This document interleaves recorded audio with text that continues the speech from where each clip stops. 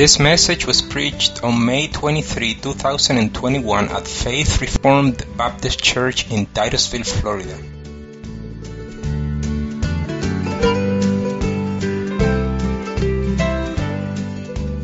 Well, good morning, and let's go to the Lord in prayer one more time before we begin. Dear Father, we now come before you, Lord, and we ask you that you open our eyes and give us light and understanding to continue studying your word.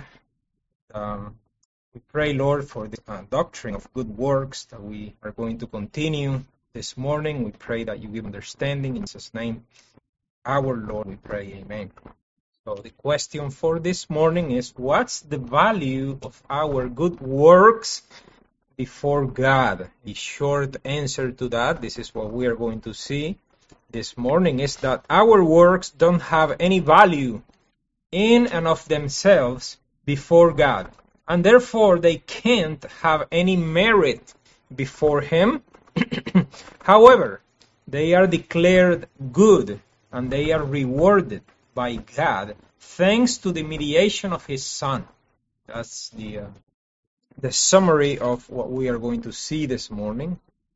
We are on chapter 16 in the Confession of Faith, and after having seen the capacity or the ability to perform good works last week, this week then, in paragraphs 5 and 6, we are going to see the value of good works. The value of good works, and when we go there to the confession, we find that paragraph 5 gives us the negative side, and then paragraph 6, there's a positive note. So let's read then paragraph 5 in the Confession of Faith. It says, "We cannot, by our best works, merit pardon of sin or eternal life at the hand of God, by reason of the great disproportion that is between them and the glory to come, and the infinite distance that is between us and God, whom by them we can neither profit nor satisfy for the debt of our former sins. But when we have done all we can, we have done but our duty, and we are unprofitable servants. And because, as they are good, they proceed from His Spirit, and as they are wrought by us, they are defiled and mixed with so much weakness and imperfection that they cannot endure the severity of God's punishment." So it's a very rich, very dense paragraph there. But basically, the authors of the confession, what they are telling us here is that there are four reasons why our works cannot be meritorious before God. And when I say they cannot be meritorious, means they cannot make us deserving of salvation, forgiveness of sin. They deal very specifically with the reason why they cannot make us, again, deserving of eternal life and forgiveness of sin. And these are the four reasons that they give us here. The four reasons are, number one, the great disproportion between works in themselves and the salvation that we receive. There is no proportion between one and the other. Number two, the uselessness of our works due to the distance between God and His creatures, and for the reason of that, they are of no profit to Him, nor can they satisfy the debt that we owe. Number three is that works come from the Holy Spirit, not from our corrupt nature. And then number four, that our works, even our best ones, are stained with imperfection and weakness. Those are the four reasons. And that's the reason why in our theology there is no such thing as meritorious works, as in other denominations. In the Roman Catholic denomination, they have their doctrine of meritorious work. We don't have such thing. And those are the four reasons. And so let's go with the first one. The great disproportion between works in and of themselves, by their value, and the salvation that we receive. There's a huge difference in value between our works and eternal life. And basically what the authors are saying is that trying to obtain salvation by works is like trying to buy something really valuable with maybe just a few coins. Let's say that you walk into a jewelry store or a museum, and there's this big diamond, okay, and it's in a big glass case, and the glass is like this thick, and there are all kinds of alarms and guards everywhere guarding this diamond, and you walk in there and you say, I want to buy this diamond, and it's, well, what do you have? What do you offer? And you see how jeans have this little pocket there, and you have some coins there. I say, this is what I have. It's the same idea, trying to buy eternal life with our works. Right? Let's say somebody, dedicates his whole life to go to Africa, with mosquitoes and, to help the people there. Maybe he's a physician or something like that, and he spends his whole life suffering, helping there. Well, that doesn't buy eternal life. That maybe, if you go to the value, maybe that buys him 50 years without mosquitoes, but not eternal life. There is no value. There is no proportion. Okay, there is a great disproportion. Okay, it is similar. The Apostle Paul uses this example in Romans 8. That is similar. It's similar. Between the disproportion between our sufferings in this life and the glory that is to come. He says in Romans 8:18, "For I reckon that the sufferings of this present time are not worthy to be compared with the glory which shall be revealed in us. So our sufferings in this life, they seem great, a great deal when we go through them right now, but they are not worthy to be compared with the glory that we will receive. And it is the same with good works, which, by the way, are many times part of the sufferings in this life come from our good works. We cannot compare their value with the value of eternal glory, eternal life in the presence of God. Our works are worth pennies, or maybe 1,000 of a penny. You need 1,000 good works to be worth 1 penny. But eternal life is that diamond that costs, it's worth gazillions, or to use the word that Russ uses, Brazilians of dollars. So even if salvation, let's say that salvation could be obtained by works. Let's say that, okay, that's not what we believe.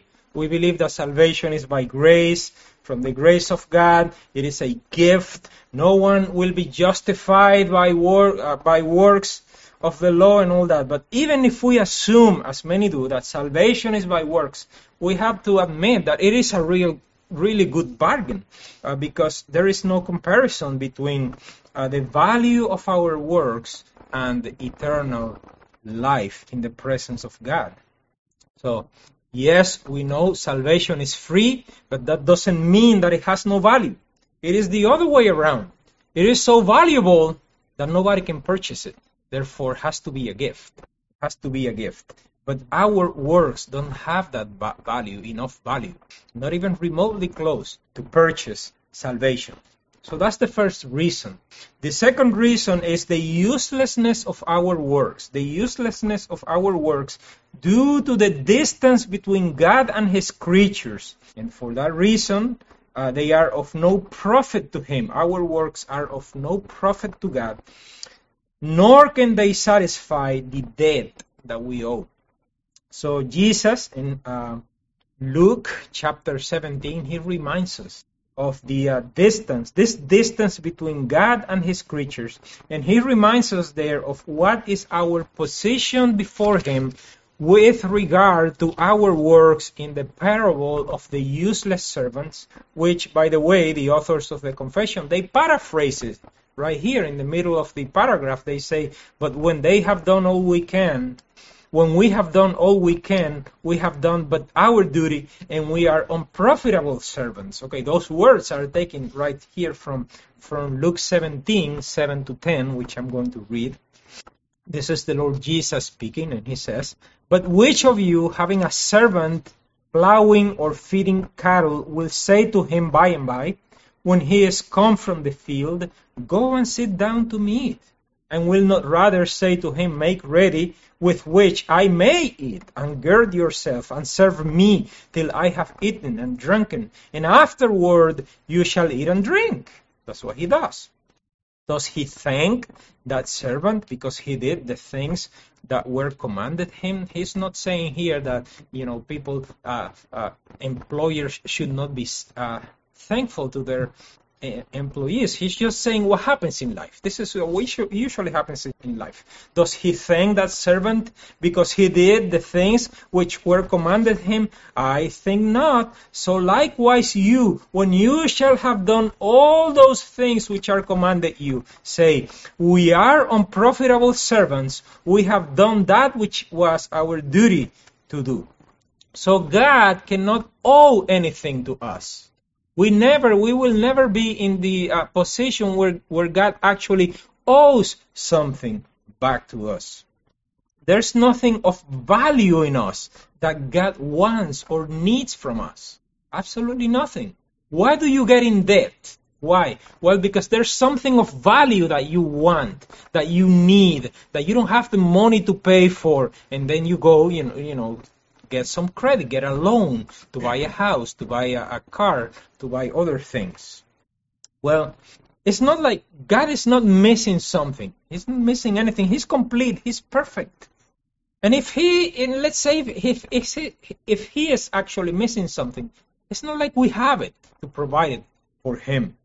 He is never going to be in a position of debt. God doesn't need us, and certainly he doesn't need our works. In Job chapter 41, verse 11, we read, this is God speaking, "Who has first given to me that I should repay him?" Excuse me. "Whatever is under the whole heaven is mine." See, he owes everything. He doesn't need anything from us. Romans 11:35, "Or who has given a gift to him that he might be repaid?" And the answer, of course, is nobody. We can't add anything to God because he is perfect. And he has no needs. We have needs. God doesn't have any need. And even if he had a need, we are not who to provide for him. In Psalm 50, verse 12, he says, "If I were hungry, I would not tell you." Right? I would not tell you, because what can you do? Nothing. He says, "For the world is mine and the fullness thereof." Then somebody may say, well, what about the covenant of works? When Adam was under the covenant of works, he had to, that's what we said when we went through that chapter 7. He had to obtain eternal life by his obedience. How come? Well, it is true. But remember how the chapter about the covenant starts, and I'm going to read it in chapter 7 in the confession, paragraph 1. It says basically the same thing. "The distance between God and the creature is so great that although reasonable creatures do owe obedience to him as their creator, yet they could never have attained the reward of life but by some voluntary condescension on God's part, which he has been pleased to express by way of covenant." So it's not like Adam was purchasing salvation with obedience by the value of his works, but instead it was that in his grace God made a covenant with him. He made a covenant with him by which he offered graciously eternal life under certain conditions that Adam had to meet. But it's not like Adam could somehow purchase salvation by the value of his works. Now, this doesn't mean that our works are completely useless. No, that's not what we are saying. We are not saying that there is no profit whatsoever in them. No, they have some value, but for other men, horizontal value, not vertical with God, but with other people, and they are even worthy of pay or reward and remuneration.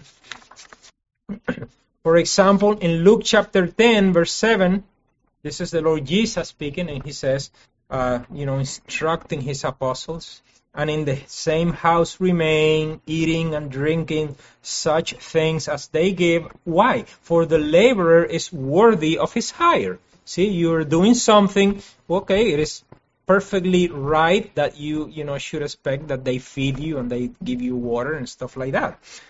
Acts chapter 18, verse 27, and this is talking about a man named Apollos, and it says there, and when he was disposed to pass into Achaia, the brothers wrote, exhorting the disciples to receive him, who when he was come, helped them much which had believed through grace. So you see, the work that he did, that Apollos did, was of great benefit, of great value to the other believers. So yes, our works have some value, but in relationship to other human beings. But they don't contribute anything to God. Again, in Job chapter 22, verses 2 to 3, it says there, can a man be profitable to God as he that is wise may be profitable to himself? Is it any pleasure to the Almighty that you are righteous, or is it a gain to him that you make your ways perfect? And the answer, of course, the implicit answer to all those questions is, of course, no. So that was the second reason, the distance between God and the creature. And then the third reason why our works cannot be meritorious is that works come from the Holy Spirit, not from our corrupt nature. They are something that, as we saw last week, regeneration has to take place. And by regeneration, by the work of the Holy Spirit, then we are enabled to do those good works.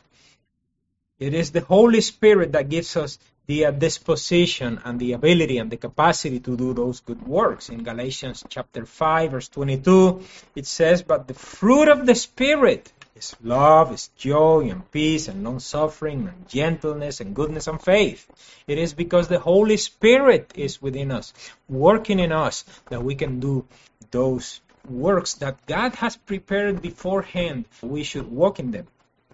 So our good works come from the work of the Spirit in our lives.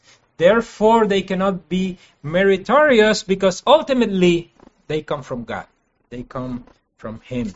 Good works are the fruit of having received eternal life. They are not the price to obtain it, but rather the fruit of having received the fruits and the evidence that we are new creatures, that we have eternal life, not the price that we pay to obtain eternal life. In James chapter 2, verse 18, it says there, yes, a man may say, you have faith and I have works. Show me your faith without your works, and I'll show you what? I show you my faith by my works. See, my works are the evidence that something has happened in my life.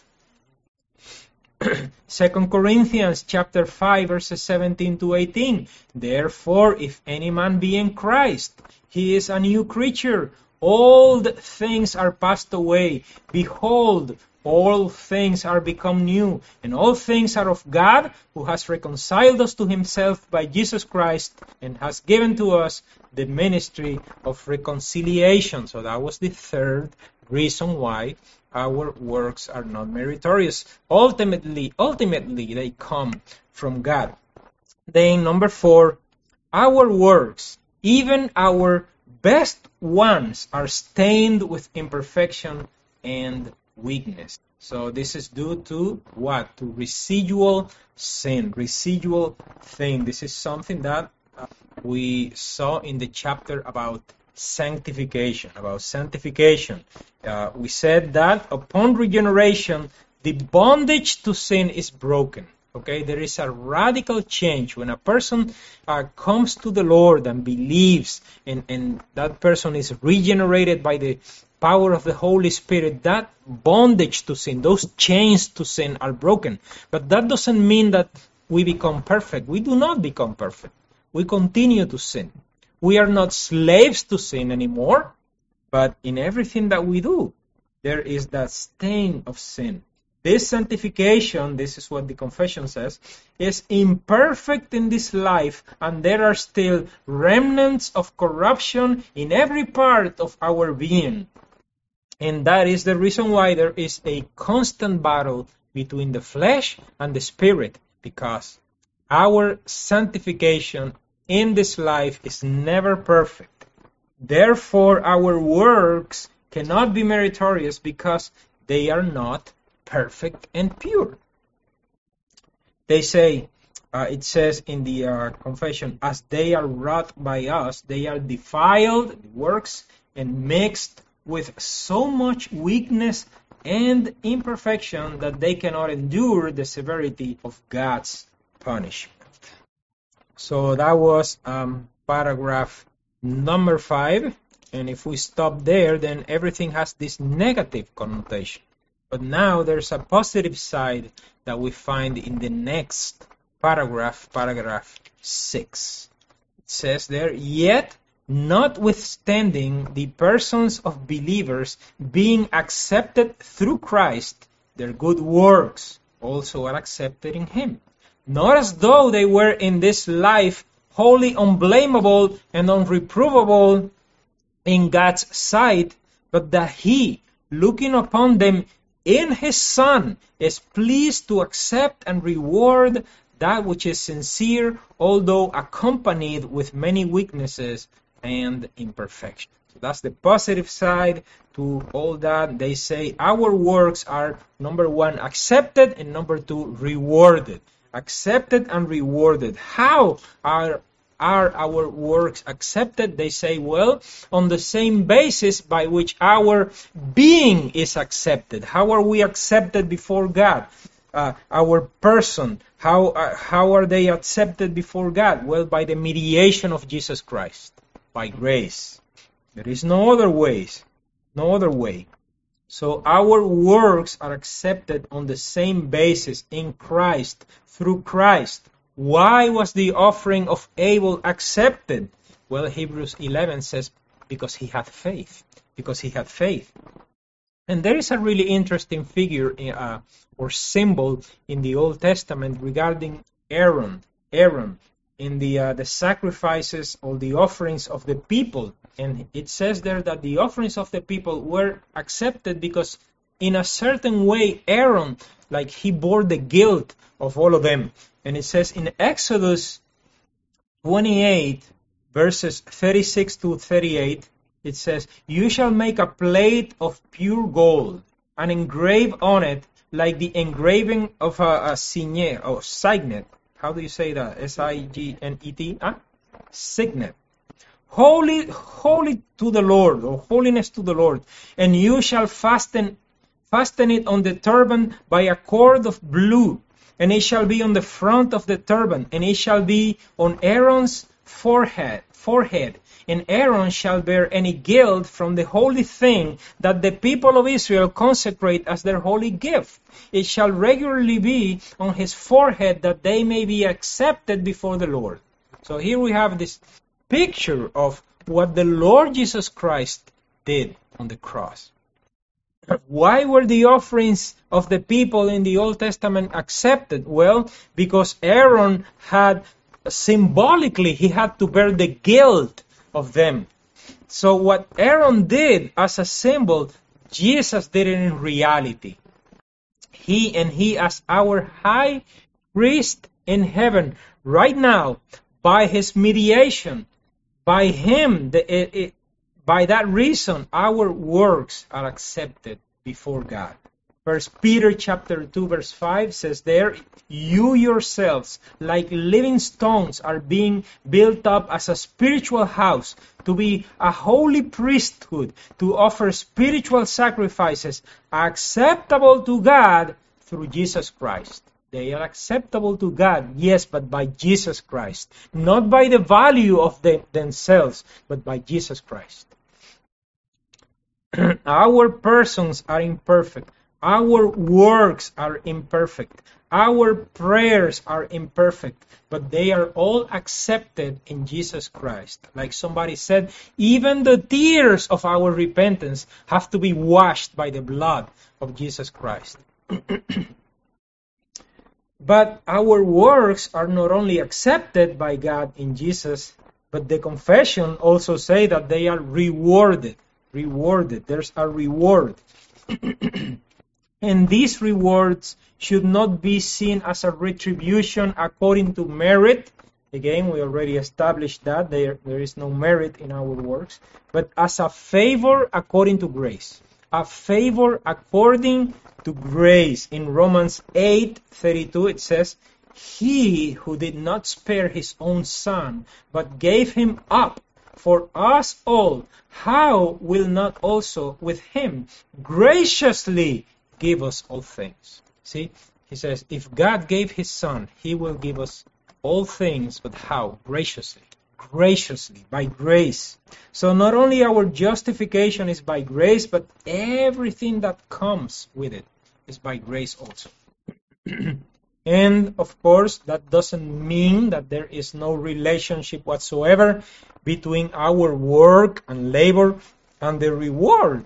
Of course, there is a relationship. The Apostle Paul speaks about it in 1 Corinthians chapter 3. He says in verse 8, He who plants and he who waters are one, and each will receive his wages according to his labor. So God in his grace has accorded this relationship between our work in Jesus Christ and the reward or the recompense that we will receive in heaven, the rewards.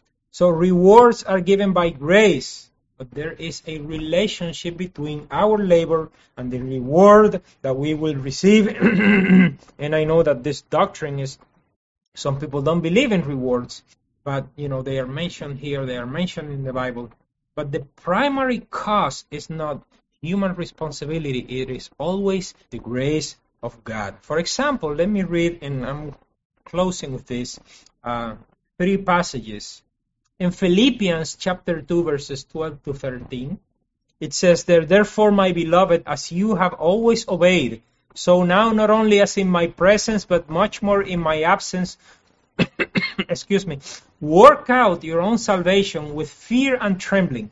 For it is God who works in you both to will and to work for his good pleasure. And then he says in verse 16, holding fast to the word of life, so that in the day of Christ, he says, I may be proud that I did not run in vain or labor in vain. So he's expecting something for his work in the gospel. But then in 1 Corinthians chapter 15, verse 10, he says, But by the grace of God I am what I am, and his grace toward me was not in vain. On the contrary, I worked harder than any of them, though it was not I, but the grace of God that was in me. So he says, yes, I worked harder, but in the end, it was the grace of God that was in me. Now, what about non-believers? Can they do good works acceptable to God? Well, that's the subject of next week. So I'm going to leave you with that cliffhanger, so you come back. So are there any questions or comments? No, let's go to the Lord in prayer. Father, we thank you, Lord, for this wonderful doctrine. We appreciate your grace so much more now. And we thank you. We pray now that you help us to prepare our hearts for our worship service that is going to be in a few minutes. And we pray in the name of our Lord Jesus Christ. Amen.